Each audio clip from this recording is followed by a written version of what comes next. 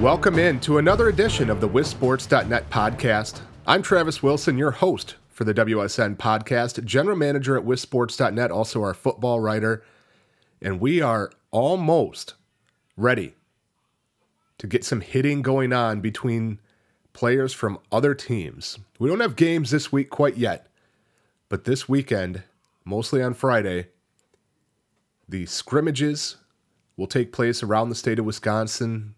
Anywhere from 2 to 4 teams generally scrimmage in the same location, and they get to go against somebody else. They don't have to hit their own teammates over and over like they do in practice. It's always a good time to get out and hit somebody different than what you're used to doing.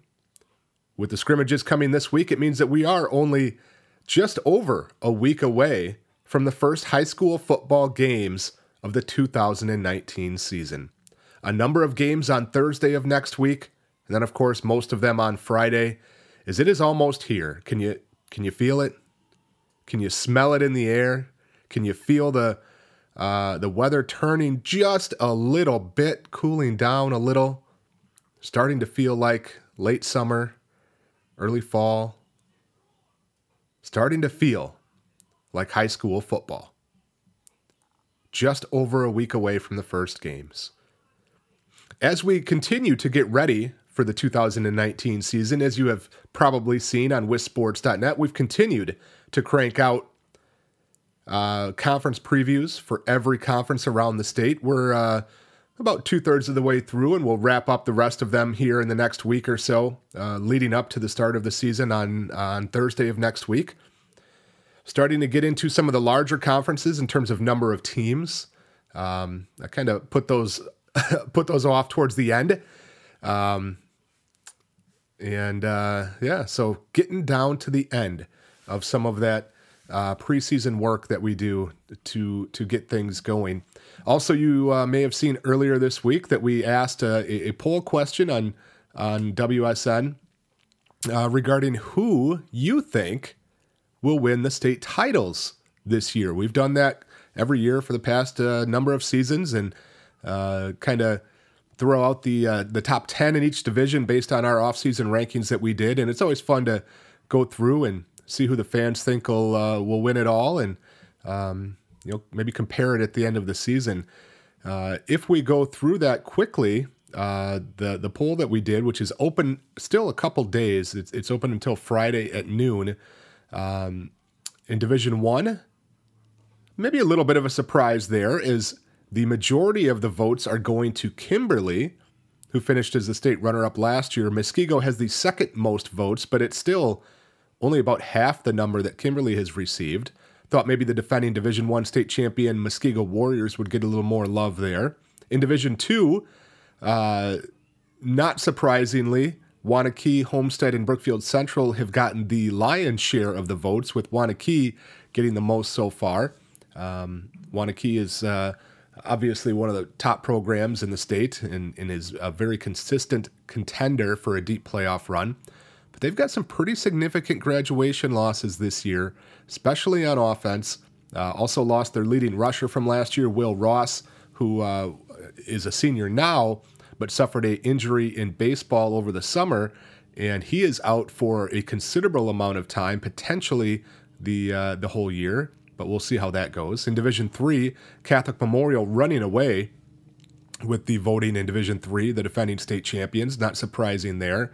Division 4 is always kind of a wild card, and the folks down at Edgerton have really gotten behind their Crimson Tide and voted early, voted often, as Edgerton has almost twice as many votes as anyone else in Division 4, a division that has traditionally been pretty wide open and difficult to predict. In Division 5, St. Mary Springs dominating the voting there. That's not a surprise. Some good support for Stratford and Amherst. Lake Country Lutheran not far behind either. Division 6, a pretty wide open Division 6 grouping as we take a look at the voting. 5 teams, pretty close together in terms of the fan vote for winning a Division 6 title. Lancaster actually leads the way, although they could end up in Division 5 this year at the end of the season. Mineral Point is second. We're seeing Lutheran, in there as well. Defending champion Iola Scandinavia is actually third in the voting. Regis has gotten pretty good support as well. So Division 6 looking very deep, very balanced, and very strong, especially in the eyes of the fans out there. Division 7, Bangor, Blackhawk, and Edgar have ruled that division the last few years is a pretty unquestioned top three, and they're the top three in the voting as of right now, with Edgar leading the way currently, Blackhawk second, and Bangor third. 8-player football. Last year's first ever official WIAA state title game participants leading the way. Newman Catholic, a slight edge over Luck in the 8-player vote for state champions. So again, there is a little bit of time left there if you do want to get in and cast your vote on who you think will win championships in each division. You can head on over to wisports.net, find that under the football news tab, with voting left open until Friday at noon. With with the season coming up, I don't know if we've talked about it on the podcast necessarily. You've maybe seen some things online that we've done regarding rule changes for this year, because there are a few that are pretty significant, I think. And I think will have an impact on the game and how it goes. And we're going to talk about that in just a moment. We're going to bring in a special guest, Rich Franheiser, the Trailways Conference Commissioner. He's the athletic director at Randolph and a WIAA white hat official. Going to come in and talk to us a little bit about what some of those rule changes mean. And by the way, he is actually this week out in Williamsport, Pennsylvania, where he is umpiring in the Little League World Series. So we recorded the interview with Rich a couple days ago, and really some great insight on what some of these rule changes are going to mean. Before we get to that, though, just kind of a few housekeeping type of items. Again, still some conference previews coming out on wisports.net in the next week or so. Beginning Monday of next week, you can keep an eye out for our senior football awards, the watch list that will be released for those.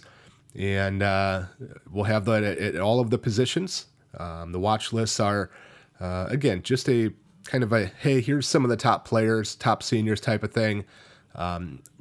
Vary anywhere from 40 to 50 maybe, all the way up to, for instance, the offensive line list is always very big and sometimes gets up near or over 100 kids on that list. And we'll whittle that down halfway through the year. We'll get down to a list of 15 to 20 semifinalists halfway through the year. After level one of the playoffs, we'll announce the usually five, sometimes 6 or 8, depending on the position and strength of that position, finalists for the award, with the winners selected the week of the state finals and announced the week of the state finals. So keep an eye out for the WSN Senior Football Awards coming next week. Again, we'll have the conference previews continuing over the next week or so. Next week, we kind of get into our regular cadence of football weekly content that we'll have, where we'll have the list of radio and TV streams that you can find out there. We'll have a weekly preview. Every Wednesday, we do an 8-player specific preview as well. So going to be a busy couple of weeks, a week and a half or so, as we gear up to those first games next Thursday and next weekend of the high school football season. And as promised, we are going to dig into a few rule changes this year that are coming for high school football, most notably a change that will align high school football with college and the NFL and institute a 40-second play clock as opposed to a 25-second play clock, and to break that down for what that will mean for the game, what it will mean for officials, what it will mean for coaches having to adjust to that. We will bring in an expert on the subject, Rich Franheiser, a longtime official in the WIAA, also the Trailways Conference Commissioner, also the new Randolph Athletic Director. Rich, definitely appreciate you joining us. Thanks for coming on the WSN podcast here. Oh, thanks for having me, Travis. So if you could, give us the kind of the Cliff Notes version of what the rule is, what that change is in regards to a 40-second play clock. Kind of break it down for folks to understand as simply as possible. Sure. In previous years, we had a 25-second play clock before every play, and that clock would be started by the referee, the white hat on the crew. So once the ball was spotted, once the officials were all in position or near in position, the referee would blow his whistle and chop to start the 25-second play clock. Here in Wisconsin, we don't have visual play clocks on any of our high school fields. So the back judge, who is the deepest official on the defensive side of the ball, would start a timer when the referee chopped the 25-second clock. And what that meant was that it really wasn't that consistent from crew to crew. So, if a crew had a very fast pace, it might mean that it would take, 6 to 8 seconds to get a ball down after a play ended. The referee would chop quickly, so a team might only have 31 seconds to get a play off. Or if there was maybe a long pass downfield, or if a ball got fumbled, or if the crew was slower. And having watched a lot of videos as a conference commissioner, there were a fair number of crews that were fast. There were a fair number of crews that were slow. It would slow the pace of the game down. So teams would go from 1 week to the next, and the time between plays wasn't consistent. So the 40-second play clock, the goal of that is that it takes the officials and their pace completely out of the process. So the play ends. As soon as the play ends, we start a 40-second play clock. And there are exceptions to that where we'll still use a 25-second play clock. But typically, if a play ends and there's going to be another play right after that, the back judge will immediately, the whistle will blow, the covering official will raise a hand, and the back judge will immediately start that 40-second play clock. And the referee is out of the process. The referee doesn't have to blow the whistle, doesn't have to chop the play in. The teams know that they have 40 seconds between plays, and as soon as the ball's spotted and the officials are in position, the offensive team can snap the football. When the 40-second play clock was announced earlier this year, what was your initial reaction? Did you view it as a positive? Did you view it as a potential challenge? How did you look at it when it was announced there? I thought it was about time, to be honest. I always thought of it as a real issue, that there were some crews that were faster than other crews, and I think that what that did was it made it so that the officials were more dictating the pace of a game than the teams and the players were dictating the pace of the game. So my first reaction was that it was about time. Now, the caveat here is I have worked with a 40-second play clock before. I worked college football for a few years, and so I had experience with it, and I liked it there. Other people probably felt differently, but I think that as you and I mentioned before we came on, there are states that have trialed this for a number of years, and the federation just doesn't make changes that are this big without reaching out to states or having states volunteer to implement this statewide for a few years before it becomes a nationwide change. And there were 4 states that actually have been running this for the last few years. So I think it's well thought out. I think it's a great change for football. And what we have to do now is we just have to educate folks, and both officials, coaches, and the general public and the media as well. But I think it'll be a really good change. And my reaction was that it was just wholly positive, and now we just have to implement it. You mentioned education and getting everybody on the same page. Is that the biggest challenge with the 40-second play clock, is just getting everybody used to it? Or what other challenges do come with a 40-second play clock? I think the first challenge was technical. We all had timers that our back judge would wear a timer around his waist, and it's a very special timer that is programmed to give a vibration 5 seconds before the end of the 25-second play clock. So most crews that use that timer, and again, it's not a required piece of equipment. There are crews that still will use a wristwatch or some other mechanism, but most of the top crews will have a what's called either a ready ref or a similar timer that's you just touch it on your waist and it starts and vibrates. So we had to go buy new ones, or if they were recently purchased, they could be reprogrammed. So that was a technical side, but that's minor. I mean, it's one of those things that happens once and then we move on. The education side of it is learning how to officiate to this. So what are our roles and how do they change going forward? The back judge needs to be prepared to not wait for that, wait for that whistle from the referee. Has to be aware that at the end of every play now, he or she's going to have to reach to the waist and it's going to have to start that clock. And it's going to have to be consistent doing that at the end of each play. One thing we're going to implement this year as well, and this is something that we're trying to get out through various communication. The video that the state provided had this, and as part of the PowerPoint presentation. Instead of just chopping the last 5 seconds of the clock now, at the last 10 seconds of the clock, the back judge is going to raise a hand straight up in the air, just like a dead ball signal now that we're going to use to end the play, just like what a basketball referee would do to call time. Hand straight up, and then the last 5 seconds, we're going to count like we always did, like a basketball count. So it's going to be a change mechanically for the officials. I think what the teams have to realize is that they can move at whatever pace they want to move. So defenses have to be aware of that. Offenses have to be aware of that. The one thing we're not going to do, though, is we're not going to let things fall apart where we don't have officials in position.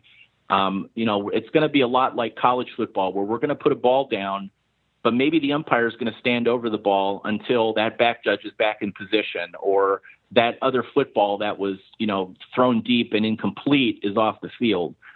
We have to make sure that we still maintain control of the game so that, things don't fall apart on the field. So we're gonna hustle. We're not going to hurry. But most of all, I think the pace is going to be dictated more by the teams now and less by the officials. And I think that's a really good thing. You mentioned the idea that you have watched games that have been officiated at very different paces. As you said, some crews move very quickly and have the ball down quickly. Some crews are a little bit slower, and I have seen crews, I'm sure you have as well, where not only is it kind of a slow pace to get the ball in, get the ball spotted, but then the official, the white hat, as you said, would still take several seconds after all of that was completed to get the clock started. Overall, do you think this will speed up the game? Do you think the 40-second play clock will result in a couple more plays a game potentially? I think it could. The one thing I've noticed as I've refereed. I'm the white hat on our crew, and I've done that for over 20 years. So I've dictated my pace has always been fast. So the one thing I've noticed is that teams adjust to the officials. We don't throw delay of game flags, even though we're fast.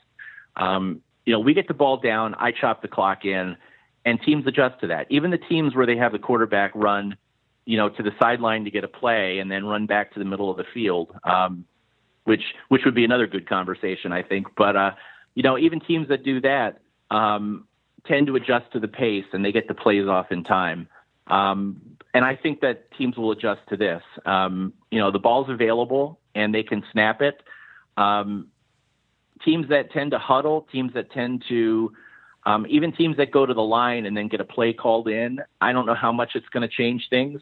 I think it will change things in the games where the crews are very slow, because I think what happens in those games, the teams play off of the pace of the officials. If the officials are slow and they slow the game down, I think sometimes the teams slow the game down as well. Sometimes that can be a good thing, and sometimes that can be a bad thing.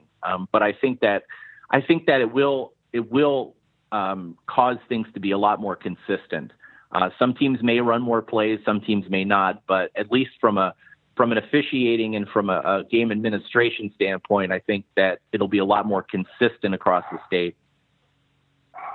We're talking with Rich Franhiser, longtime WIA official, conference commissioner for the Trailways Conference and also the new athletic director at Randolph High School, talking about the 40-second play clock. And you mentioned something earlier in regards to a visual play clock. As you said, that's not something that we have in the state of Wisconsin. Is that something that you would like to see, at least as an option, available for teams that either have that already, maybe play at a college facility, or would like to implement it? Is that something that would be beneficial, do you think? I know what the state's position is on it, that we do not turn those clocks on ever. I think it's a consistency standpoint. I see that there are good sides to that, right? You don't want to have one game played where, you have to rely on the back judge, and then you have another game where you have play clocks that are turned on. It is the kind of thing where, as an official, I would be the happiest person in the world if we had play clocks at every field. But just like shot clocks in basketball, there's a significant cost to putting those in place, and I know they're not coming. So, if I had the clocks and we were allowed to use them, it would be great, because it would take a function away from the back judge. And with only 5 officials on the field, the back judge has a lot to do in terms of, cleaning up plays and dead ball officiating, and, taking that function away from, the actual mechanics of it. We'd still have to watch that the play clock operator did the right things, but it would be a positive to be able to, to not have to do that on the field, certainly.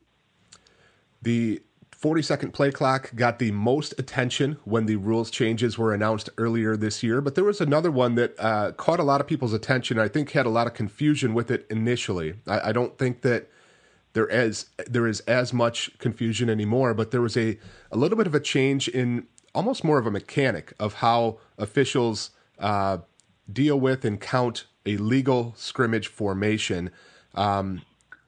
Could you just take us through that real quick, what the change was, what it means, and does it seem like that's still kind of a confusion point, not only amongst officials, but also amongst coaches? The Federation, I think, finally caught up to other levels of football where, up until this year, we've had to penalize teams for illegal formations when they didn't have 7 on the line, and they only had 10 on the field. So, a team typically in a punt formation, a team would either a punting team wouldn't, the punting team wouldn't get a kid on, and they'd only have 10 on the field, and we count on every play. So, as the referee, I'm counting the offense along with the umpire.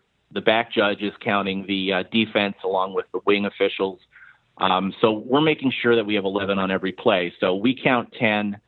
And then we see that there's 4 backs, and that means there's only 6 on the line. And up until the rule changed, that was an illegal formation. So, we'd be flagging this even though having 1 fewer player on the line actually put the punting team at a disadvantage.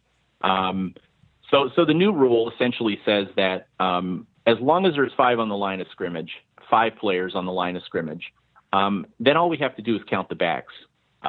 We can't have more than 11 on the field, but if there aren't more than 4 backs in the backfield, it's not a foul. So if they've come out with 9 players and they have 5 on the line and 4 in the backfield, that's a legal play now. And frankly, it's quite easier because as soon as myself and the umpire count that we have 11, all the wing officials need to do is just count the number of backs. If there are 4 in the backfield or fewer, we have a legal play and we can go. If there's 5 in the backfield, that's illegal. And it makes it a lot easier to administer from an officiating standpoint. And when you look at it that way, it becomes a lot simpler.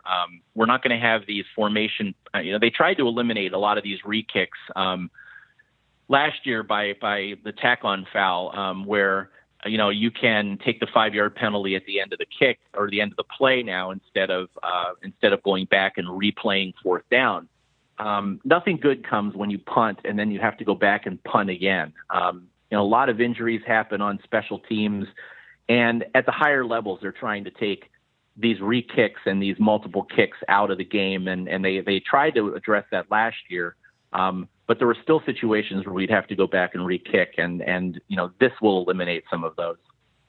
A couple other rule changes that were designed to reduce the risk of injury expanded the horse collar tackle rule to not only include the inside of the jersey or pads, but also the nameplate area. Grabbing that nameplate and pulling a player down is now a penalty as a horse collar, and then made tripping the runner a foul as well. Any significant impact you think those will have, or is it just a once every X number of games thing that'll come up? Well, again, these are pulled from the higher levels of football. The nameplate's already been a foul at the higher levels for years now, and tripping a runner was a high school only thing that you could do. So, it's personally, I'm in favor of both of these. Personally, not that it matters much, but the nameplate, what they're trying to do is they're trying to eliminate the effect of being pulled backwards down on a tackle, and it's the knees that get injured when that happens. And it was the whole point of the horse collar tackle rule to begin with. So originally you had to get the hand inside the jersey or the pads, and you had to pull them directly down to the back or the side. And the tackle has to be from the horse collar action itself. So that part of it doesn't change with the new rule. But what was happening was people were reaching for the nameplate and pulling. It was the same pulling backwards down effect from the jersey, from the nameplate area. And, we'd have people, coaches that would rightly say, that's unsafe. That's a horse collar. And we'd have to tell them, no, by rule, that's not a horse collar tackle because the hand was not inside. And now we have the support from the rule that it's a dangerous play. That's a foul. What's still not a foul, though, is if somebody grabs the nameplate, slows the runner down, and then he's tackled by some other means. There are a lot of times we hear that that's a horse collar. It's not. It's the foul is a horse collar tackle, not a horse collar. So the actual tackle has to be done by the horse collar action. And I think it's a good change. The tripping the runner, nothing is good when somebody's allowed to leg whip someone to the ground. I think I think everybody would be in agreement on that. And the exception was only for the runner that had the player that had the football. A lot of these tripping actions are, there's no other way to engage with the runner other than sticking a leg up and, maybe not leg whipping, but tripping. And the Rules Committee saw that as dangerous as well, so they've eliminated that. One more topic before we let you go quickly here. Instant replay was approved by the NFHS and the WIAA as a state adoption possibility for state playoff games only. The WIA has said that they are going to do that. We haven't seen any specific plans or implementation, but what was your reaction to the allowance in likely to be coming as early as this fall of instant replay in Wisconsin, likely going to be only at the state finals at Madison? I'm in big favor of instant replay where it can be intelligently implemented. Our goal as officials is to get plays right, and I would rather be overturned by replay than make a mistake that I have to eat and can't fix, and have that directly influence either a series or a game. I'm a big fan of instant replay when it's implemented in an intelligent way. And have you heard anything? I haven't heard anything lately on the actual implementation process, what the plans are, or anything like that? I have not. I mean, I think that what happens, the availability of instant replay depends on, the biggest thing it depends on is the number of camera angles that you have. And, they're going to have the most camera angles at the division, the Power Conference, Division I football and the NFL. I'm guessing we don't have as many camera angles at Camp Randall as they do. So, anything is going to be limited by the amount of views that are available to, I don't know who's going to, like you said, the implementation hasn't been really communicated to us. So I don't know if it's going to be the referee looking at an iPad or if it's going to be somebody in a booth making the decision, for the crew on the field. But again, where it can correct things that are egregious errors that I know all of us make. We can't see everything that happens with, five officials and 22 players. So we just have to be, we have to be bigger than our egos and accept that getting the right outcome on a play is more important than our egos. Rich Fronheiser, longtime WIA official, athletic director at Randolph, also the commissioner of the Trailways Conference, has been our guest as we talk about some rule changes and especially the 40-second play clock this year. Rich, we appreciate you joining us. Hopefully we'll see you out at a game this fall, and best of luck this fall. And again, thanks for joining us on the WSN podcast. And thanks for having me, Travis. So there you have it, a really outstanding interview with Rich Fronheiser on the rule changes coming to high school football this year, what they're going to mean for the coaches, for the teams, for the players, for the officials as well, and what they're going to mean for the flow of the game and how the game is going to be played. So keep an eye out at the games, especially early in the year. See if there's any issues with especially the 40-second play clock, either getting reset properly, teams adjusting to it properly, questions that might come up, any delay of game issues, etc. As I said before, I think it's a good change, and I think it will standardize things, and I think overall it will speed up the game a little bit. Certainly there's some crews that have done that, gone at a good tempo already. And for those crews that haven't, this will kind of force them to move a little bit quicker. So, again, great conversation with Rich, who's out this week at the Little League World Series, umpiring out there. You'll see him on TV at some point, I believe. I don't know which games or where he'll be officiating, what spot, but if you watch any of that Little League World Series, you'll see him on ESPN in the next couple of weeks. So with that out of the way, our rules changes out of the way, we're gonna wrap this version of the WisSports.net podcast up and move on and be back next week, where we'll really dig into the Week 1 matchups, some of the games that stand out in Week 1. Also, just kind of review our senior watch list that came out, and anything else that might come up in the next week or so here. Don't know if there's going to be any teams, with low number issues that are going to have some problems playing their Week 1 or 2 game. I don't know that we mentioned it last week, or I can't remember when it came out for sure, I guess, but Sturgeon Bay did announce that they were going to be dropping their varsity 11-player football schedule this year due to low numbers. Kind of a surprise for a school that has an enrollment over 400. While they have struggled quite a bit on the field the last couple seasons, that's a pretty big school to not be able to field a team. They are going to play a number of 8-player games this year, and we'll see if they make that switch to 8-player football, or if they try to get back to 11-player next year and beyond. But we'll keep you updated on anything that might arise from that, from any again challenges that teams might be having to put a team on the field. Finally get to say it. After several months of no activity, no action on the field, but we will get out and see you at a game. This has been a WSN podcast. I'm Travis Wilson. We'll see you at a game.